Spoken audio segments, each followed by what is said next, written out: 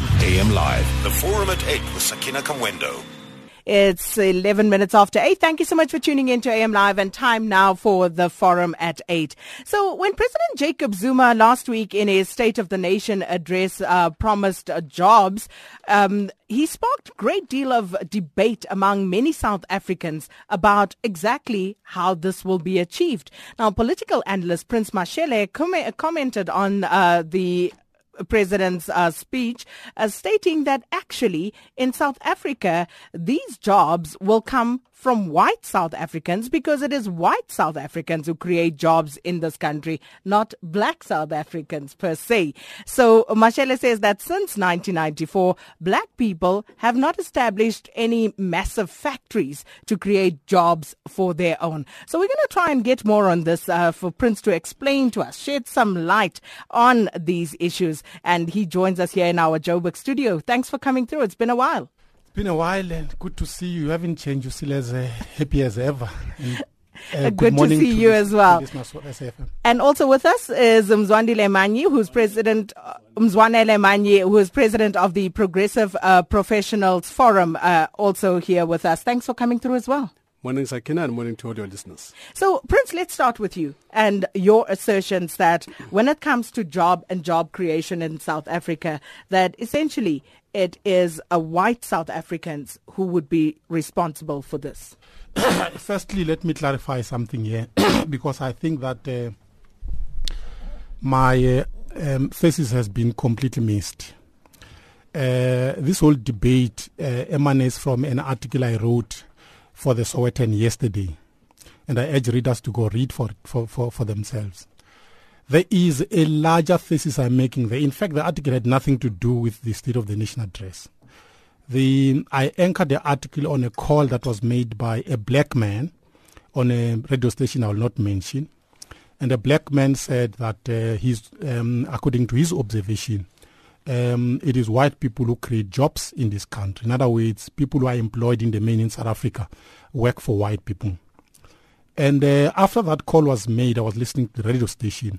The black man was pilloried by angry black callers who called him all sorts of names and recommended history lectures with which he must familiarize himself before he insults, inverted commas, black people.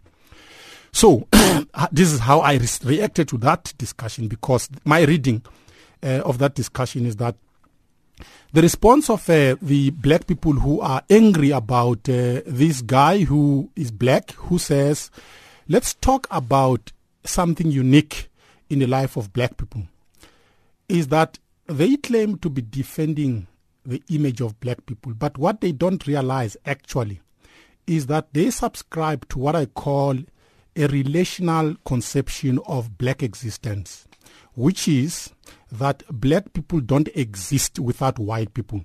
So anybody who says, let's talk about the weaknesses affecting black people, then a defender of black people will jump and say, no, you can't talk about black people without mentioning white people. So I am challenging that conception. I'm saying, actually, these people who claim to defend black people are denying black people an independent existence as a nation. And I make reference to the European Renaissance, that white people between the 14th and the 17th centuries in Europe, they had their own European Renaissance where they talked about themselves without minding what outsiders are saying.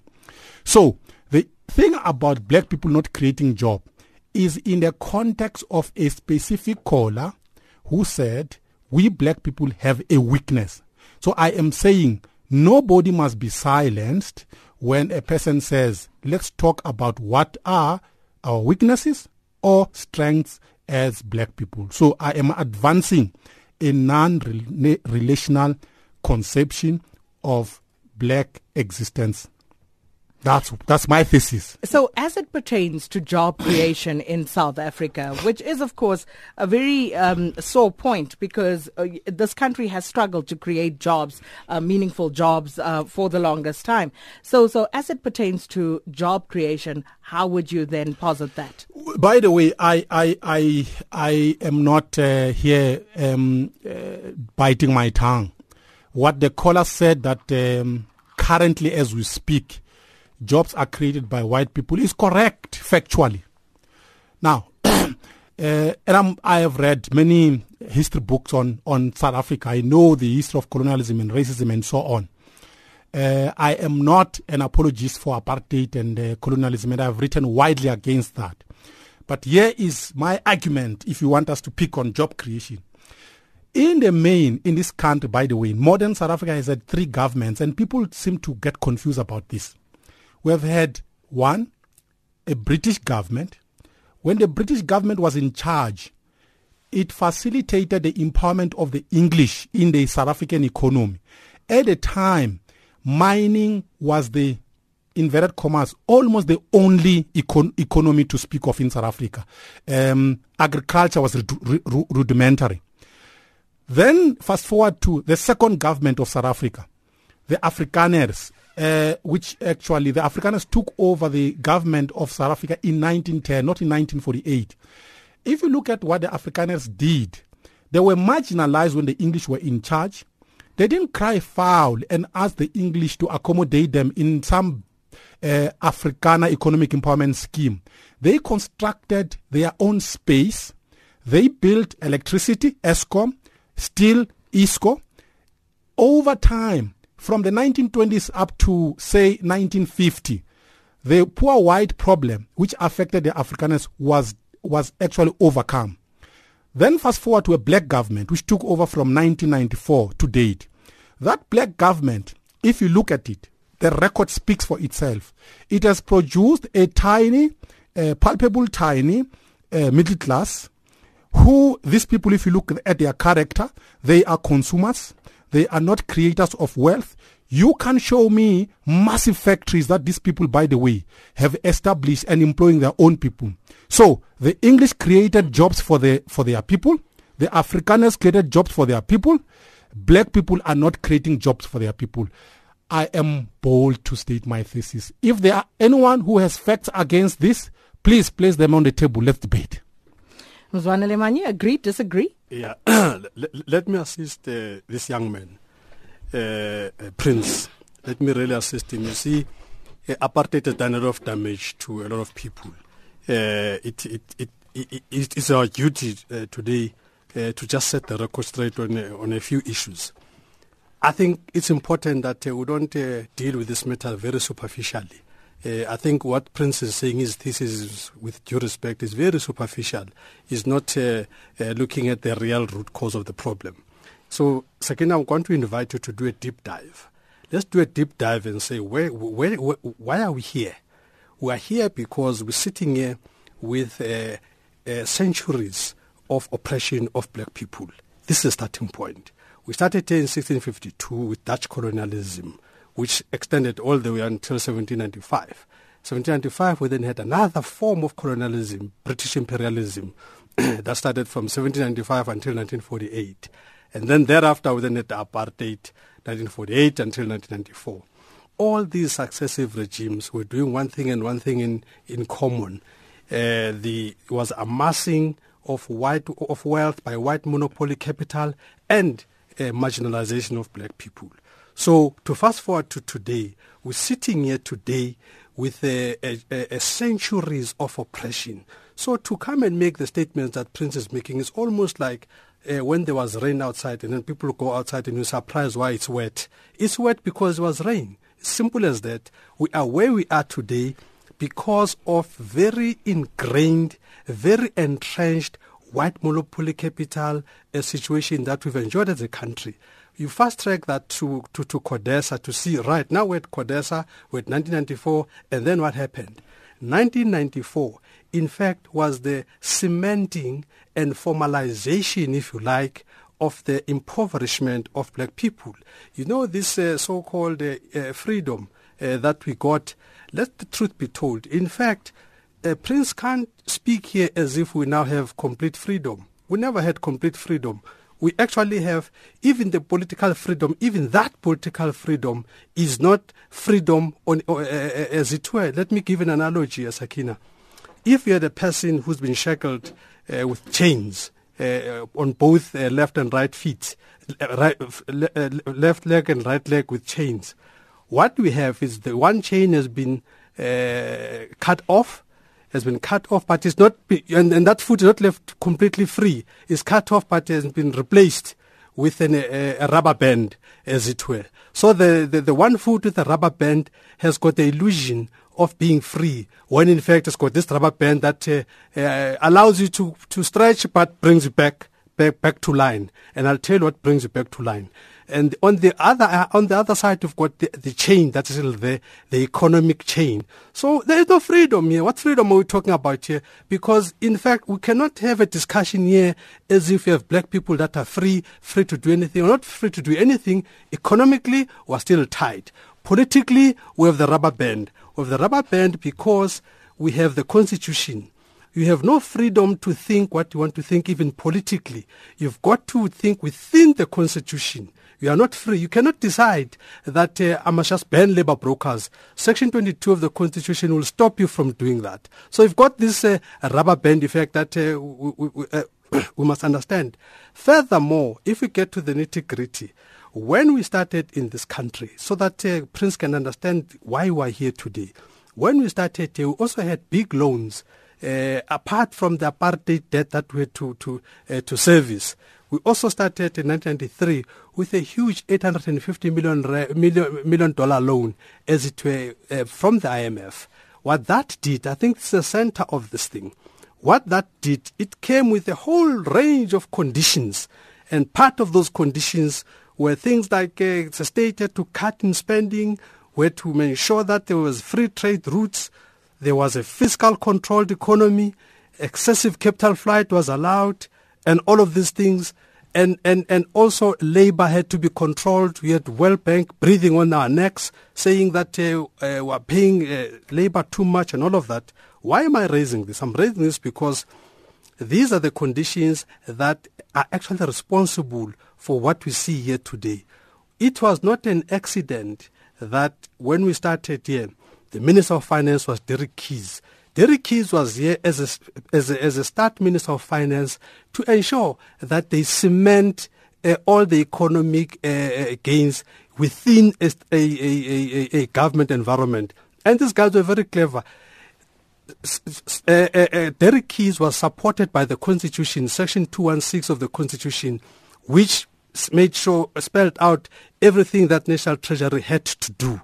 And Derek Keys was there to supervise that. So today, it's not an accident that you have this proximity of National Treasury to white monopoly capital. As if that's not enough, Central Reserve Bank, it's not an accident that Chris Stolz was forced on us to carry on as a governor of the Reserve Bank to make sure that the money flows into the system are controlled by the white monopoly capital, the nationalists and all of that. So we have a system here that we think we're liberated, when we're not liberated, that we're still in this huge entrapment where we are. In fact, I think the CODESA thing has a lot to answer on this. So going forward, Sakina, I'm saying that the situation which we have is a well-engineered and designed situation. And, people will say, okay, then you got into power. What are the policies of the ANC? And then people will say, okay, the ANC has got good policies. The problem is implementation and all that. And I'm saying, no, don't make a mistake. Don't make a mistake. ANC indeed has got good policies. And the issue of saying ANC has got good policies and the problem is implementation is actually incorrect. The ANC has good policies. The problem is when you convert the policies of the ANC into legislation. Our legislation is infiltrated. We've got legislation in this country that is designed to entrench white monopoly capital and to impoverish black people. And I can give you these legislations. One of them is Triple PFA. Triple PFA says that 80%, 90% of the points must be given to a lower price tenderer. Now, how can it be that we don't understand that white monopoly capital with economies of scale will always have lower price and therefore they will outbid you at any day? Then we say repeal this thing, and then we bring regulation, and then the regulation comes in, and then everybody get excited. At a PR level, you get told 30% is guaranteed to black suppliers, subcontracting, and so on. That is a mirage. No such. You must go to those regulations, Sakina. You'll see Section 9, subsection 1 of those regulations talks about exempted micro-enterprises and QSEs. And QSEs are qualifying small enterprises. These are a threshold of about up to 50 million and so on. Don't cut me, let me just finish this point.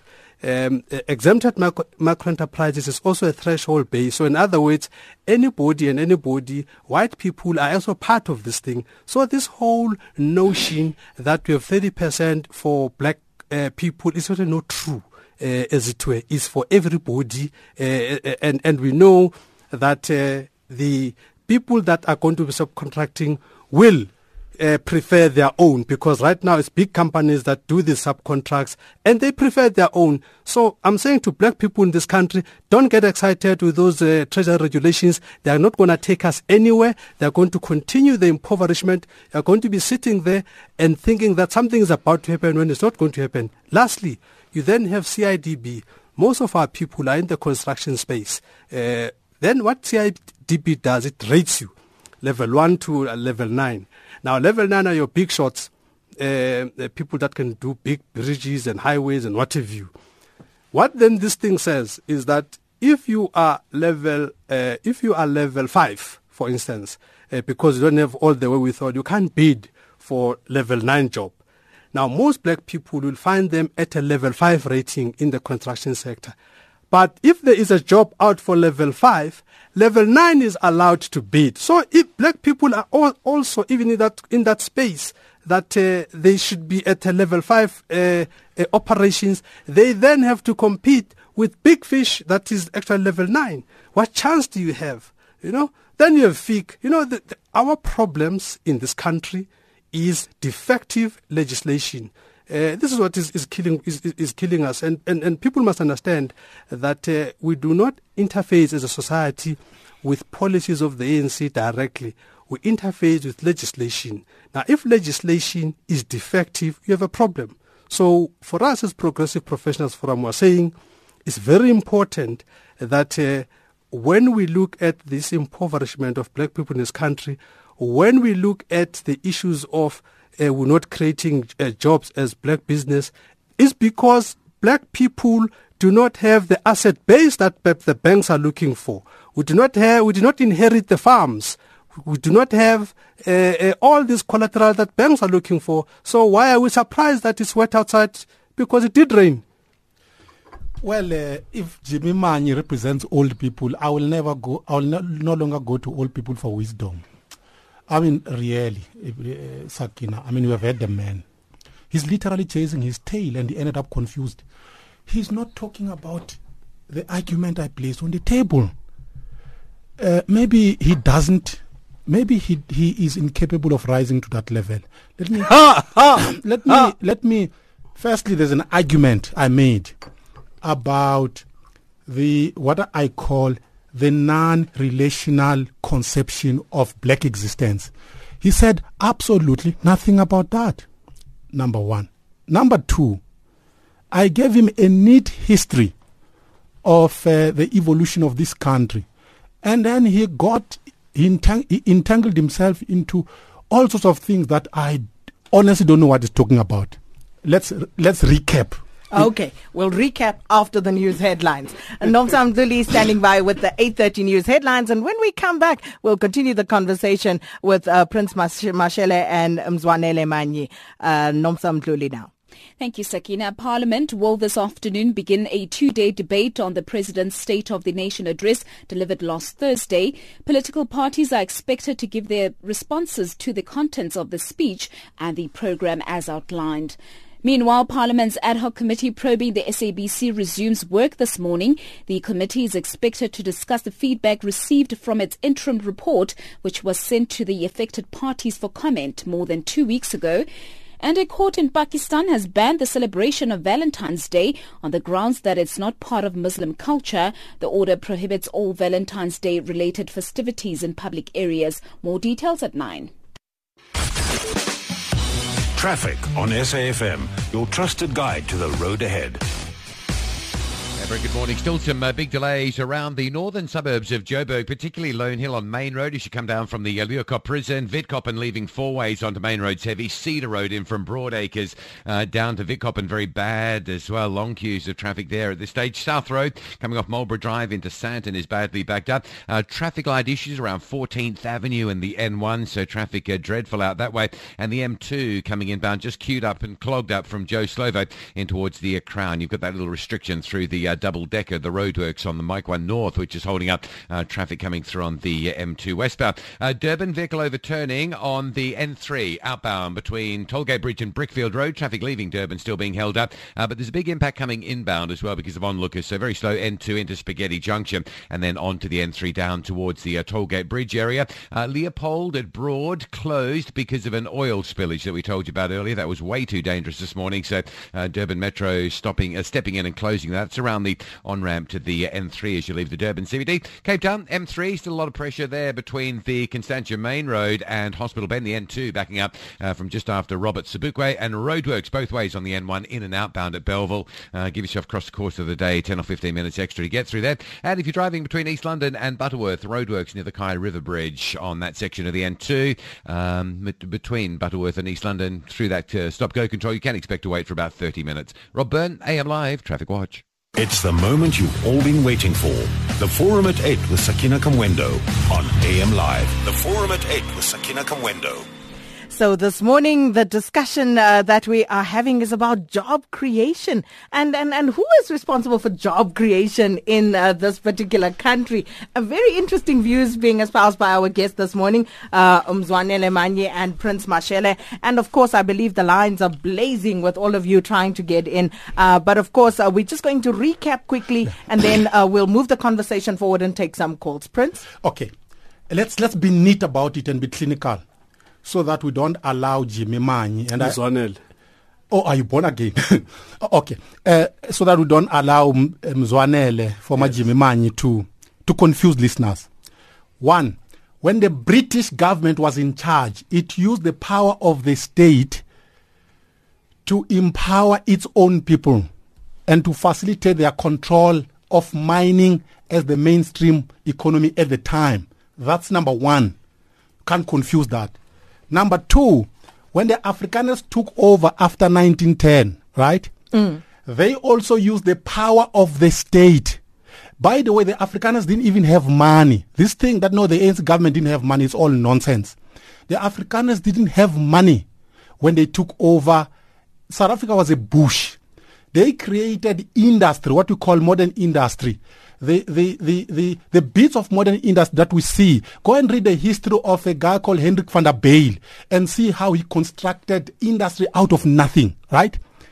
So they use the power of the state to empower their own people in the economy, to create jobs, to educate their people.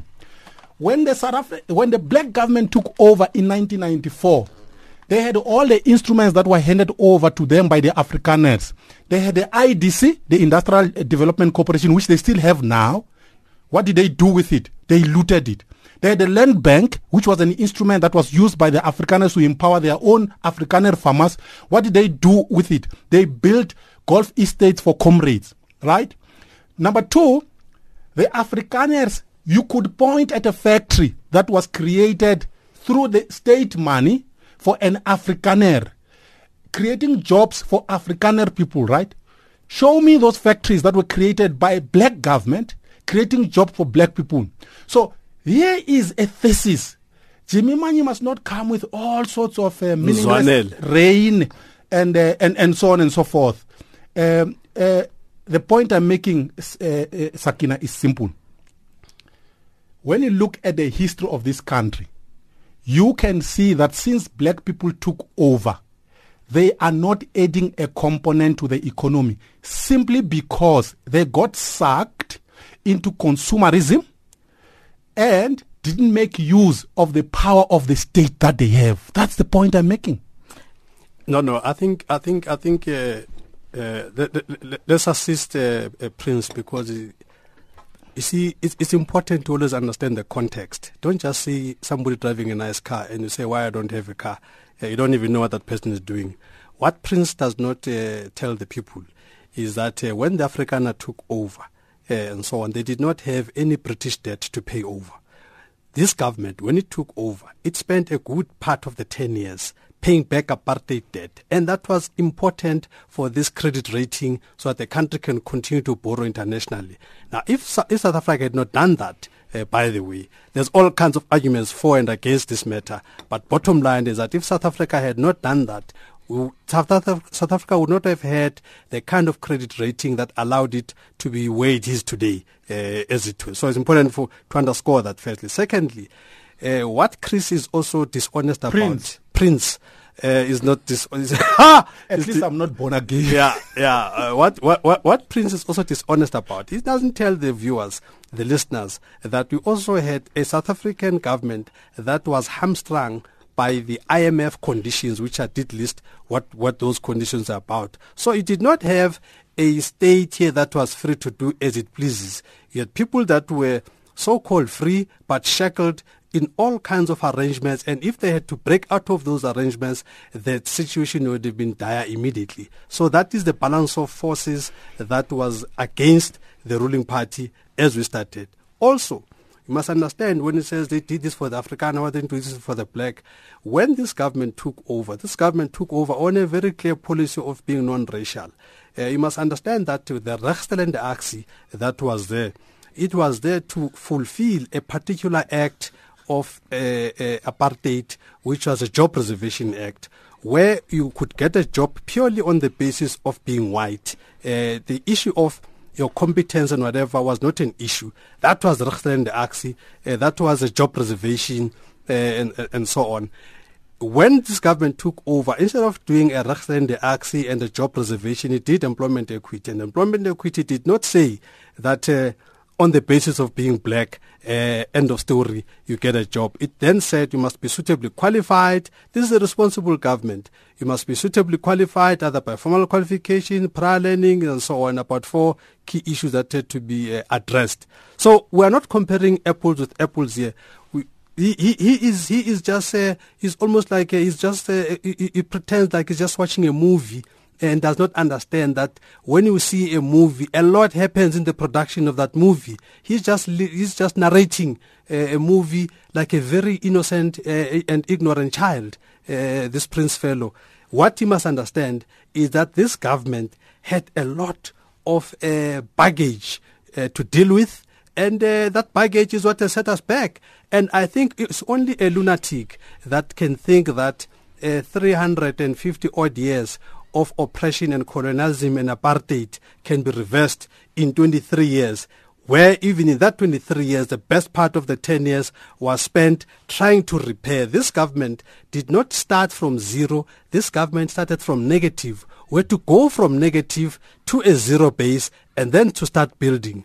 Now, to think you can do that all in 23 years and reverse the gains that were entrenched, it's lunatic. You must also understand also some of the contracts that the white monopoly capital managed to squeeze into CODESA, things like cost plus model that are today continuously are making Eskom not as successful as it could, where you have a situation where huge conglomerates like the Glencores of this world, the Anglos of this world, the BHP Billetins of this world, that continue to have a cost plus model in organizations like Eskom, which means that Eskom pays for their production, pays for everything, and they still pay for the product. Those kinds of contracts make Eskom less effective and continue to entrench the white monopoly capital. This is why today we have a situation where the rich are getting richer and the poor are in trouble. So why is this continuing? Given especially the fact that there was a point in this country's history where the ANC actually had 2/3 majority, and they did have that luxury, that leeway to go and change the constitution. The bans that were placed on us in '94 could have been taken off at that stage. Why wasn't it done? No, look, I think it is important to understand that the whole dynamic in the country is not just political. You've got political, you've got economic.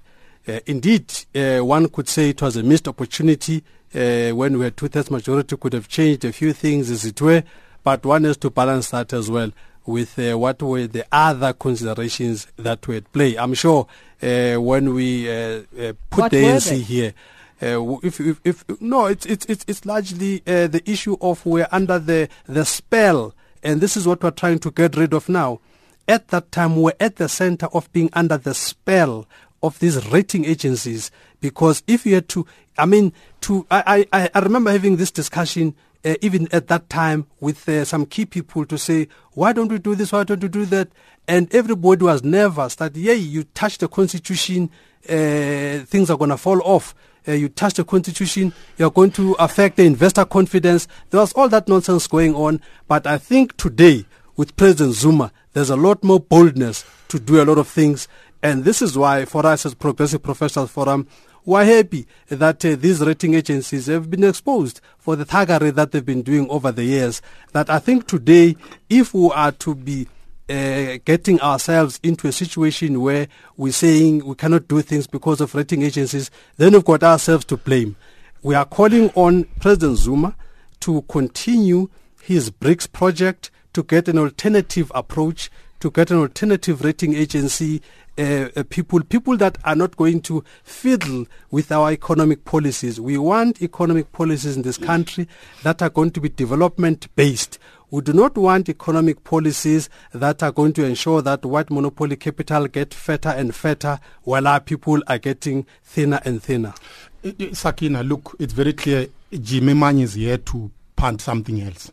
He's not here to talk about what you and I agreed we're going to talk about. I thought I was lifting the quality of this discussion. I'm not here to talk about the stuff that you talk about. I look at that article of yours as wishy-washy. I thought I must lift the quality of this discussion. Prince? I listened to him patiently and allowed him space to talk. I thought he was old enough to do the same. But it looks like now young people have to remind older people to behave. But in any case, this is not about Zuma. By the way, Zuma will go down in history as one of the most backward leaders of post-apartheid South Africa, who sold our country to the Guptas and worked with Jimmy Manyi and them to sell our country to the Indians. But anyway, let's park that aside. This thing about the constitution that, you see, we can't do 1, 2, 3. We can't transform our country because of the constitution. It's nonsense, Sakina. Tell me how the constitution has been preventing the black government from improving the quality of the education of black children in the townships and rural areas. You can't tell me that the constitution is a problem. It's not. Why? You can sit here and defend until cows come home. But the fact is, when the English were in charge, they educated their children and made sure that their schools were tops. The Afrikaners did the same. You didn't need to do that. You could do that under a dictatorship, Jimmy. You could do that under a constitutional order. Anyway, okay, that's fine. I forgot that you are born again. Now, here's the thing, Sakin. The ANC government has control over state-owned enterprises, and those are instruments that were used by the Boers to develop their own people. Why has the ANC government not been using those instruments? The ANC government has control over the Industrial Development Corporation, which is an instrument that the Boers used to empower their own people. Why has the ANC government not been using it? The ANC government has control over education. Why has they destroyed the future of the African child? All of the three things that I have placed on the table now are possible to do within the current constitution. Now, you tell me, Sakina, for how long are we going to have debates to apologize that we are not building factories as black people? Because you see, 23 years can easily become 46 years. And we'll have another debate here. Jimmy Manyi will be 80 at that time, right? and there will be no factory by black people employing black people, right? So I am saying, forget about these apologists. Let's deal with real issues and say we have a problem and let's address it. This thing that Jacob Zuma, who has failed to change anything over the past 8 years, can all of a sudden wake up and talk about radical socio-economic transformation when he's left with 2 years. And you want black people to follow that as if black people are a bunch of fools. It's nonsense. And we really have to expose people like that, people like Jimmy Mai. All right, let's take some calls. 0891 104 2080. Who is creating jobs and why is that the situation that we find ourselves in? Michael in Vosloorus, good morning. Morning, Michael. Good morning, Sakina. Props to Prince. What an excellent debater. I am educated by him. I don't know about the things that Mzwanele Manyi is talking about. He actually insults Parliament himself. He says all the laws that they've been passing there in Parliament, the ANC membership that is there, has been anti-black. He even accuses the president of being a dummy who signs those laws into power. In actual fact, we've got a case right now over the weekend where black workers are out of work because of the minister who actually gave his crony a farm, and now there's no work going on that farm.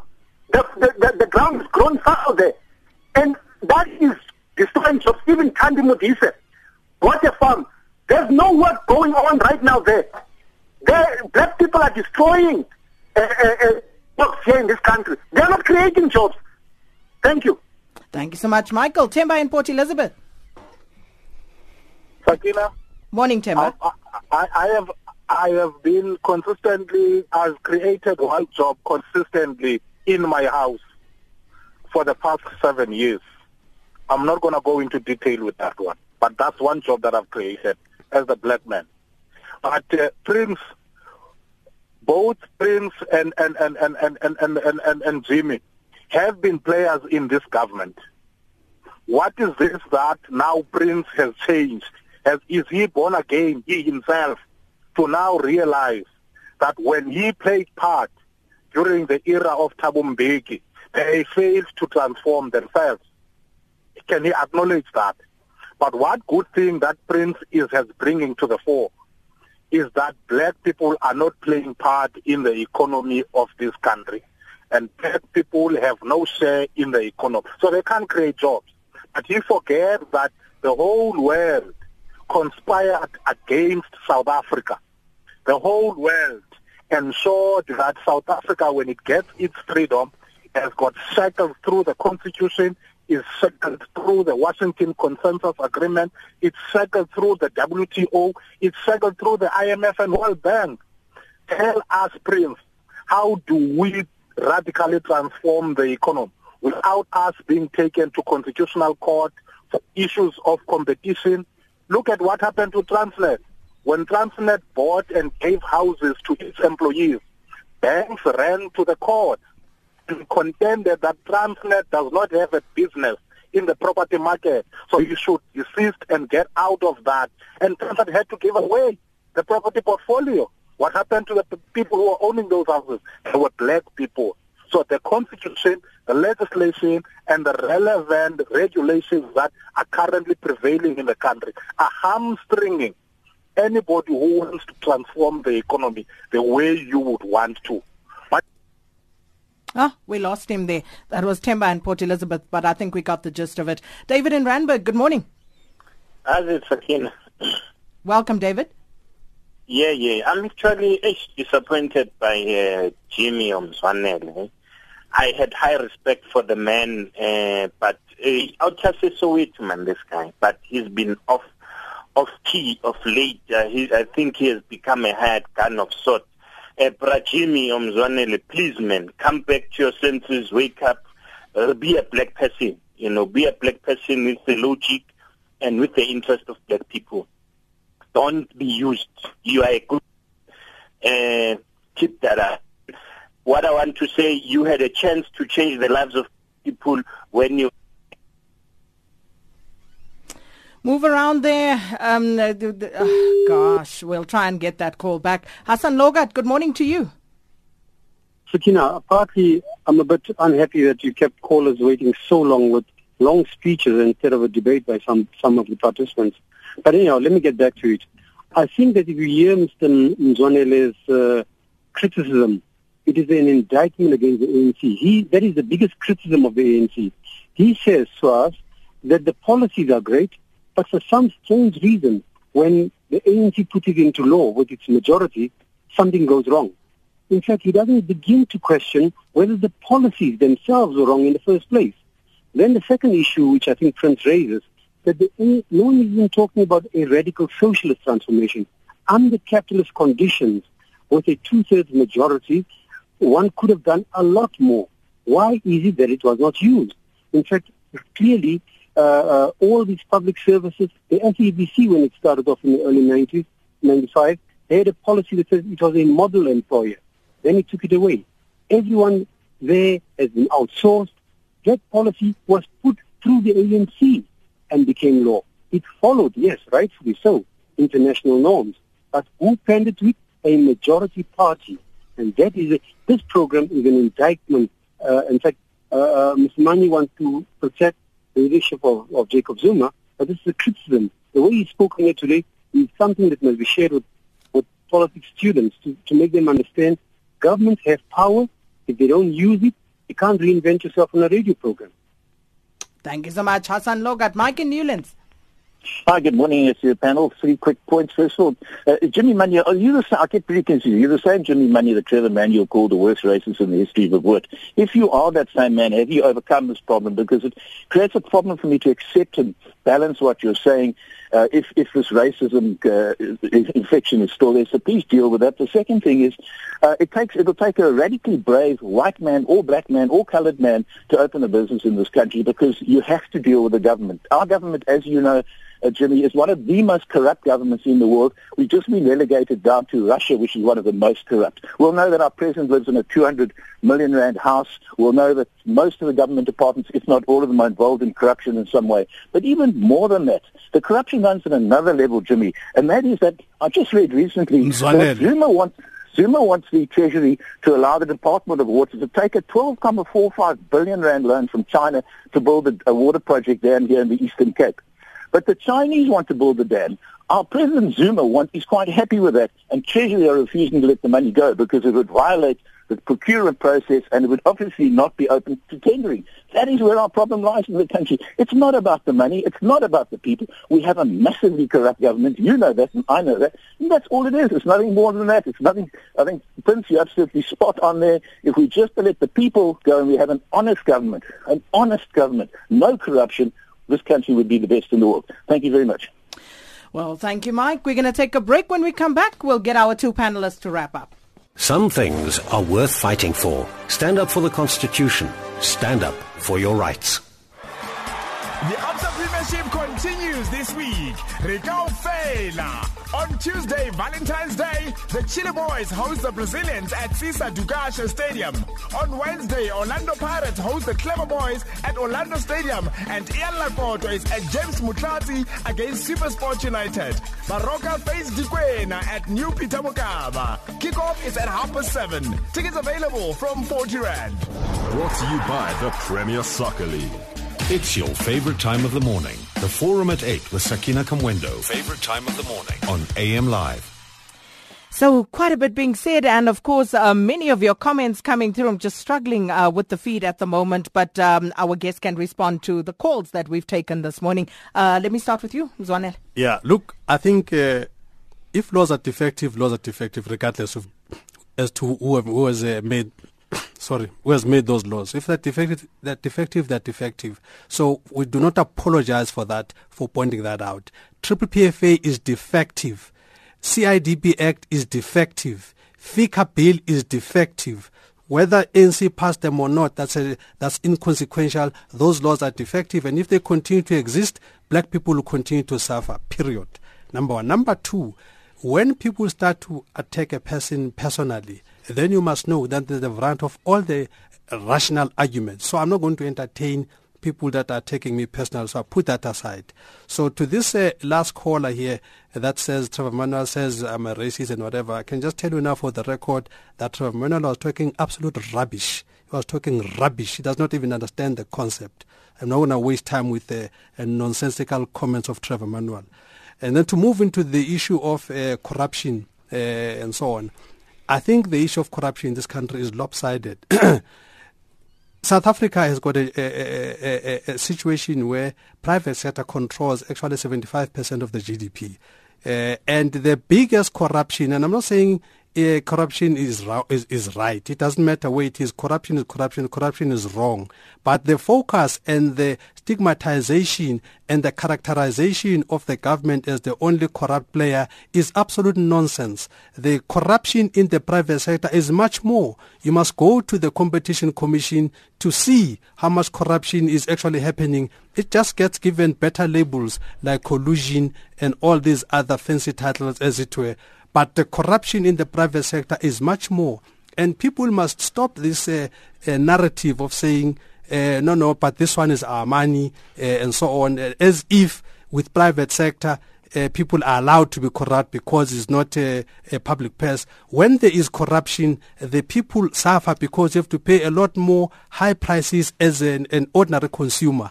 And lastly, we also want to raise it for us as Progressive Professionals Forum, that under the issue of corruption, we're disappointed that these big construction firms that had ripped off the country for 50 billion, that continue to do business with the state, that National Treasury has not blacklisted those companies, and yet other smaller companies, for minor offenses, they get blacklisted. When are we blacklisting these corrupt construction firms that stole 50 billion of South Africa's money? Okay, good.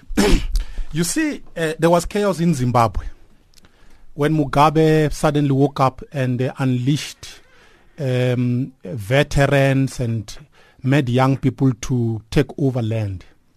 You know why? It's because Mugabe had stayed in power for so many years and he had not delivered on the promises that he had promised to his own black people. Suddenly there was pressure politically, and then he just unleashed mayhem. And if you look at that mayhem, it hasn't created job. In fact, by the way, it led to his own black people going hungry. So they went to the shops, there was no food. Let me tell you something, by the way. You see, Jimmy Manyi is full now. The food that is in his stomach was produced by a boy somewhere in Ventersdorp. I actually did not eat this morning. The food that you are going to eat after this show. Now, you know why it happened? Mugabe didn't produce agronomists for all the years. So he went on and on talking this sweet language of Jimmy Manyi, of no, we'll transform the economy, this and the other. But he didn't get to the nuts and bolts of how do you do that. You cannot transform an economy if you do not produce systematically over time skills that are targeted at particular sectors of the economy. So in other words, you can't build a factory if you don't have a guy with a knowledge of how to operate and run a factory. This is what the ANC government has been doing over the past 23 years. All they know is to come to studios with a mountain of papers like Jimmy Manyi and talk all sorts of confusing language. If you don't change this course, it will be 46 years and there will be no big factories owned by black people. Now, here is a script going forward. Go to education. You don't need to change the constitution for that. Improve the quality of the education of the black child. Teach a black child that you are being educated not for employment, but to start your own factory and employ your own people. Learn from the outside world, including the East and the West. By the way, the factories that Van der Bijl built in Van der Bijl Park, the script was borrowed from a place in the UK called Sheffield. So you learn from the outside. That's what we need to do, Sakina.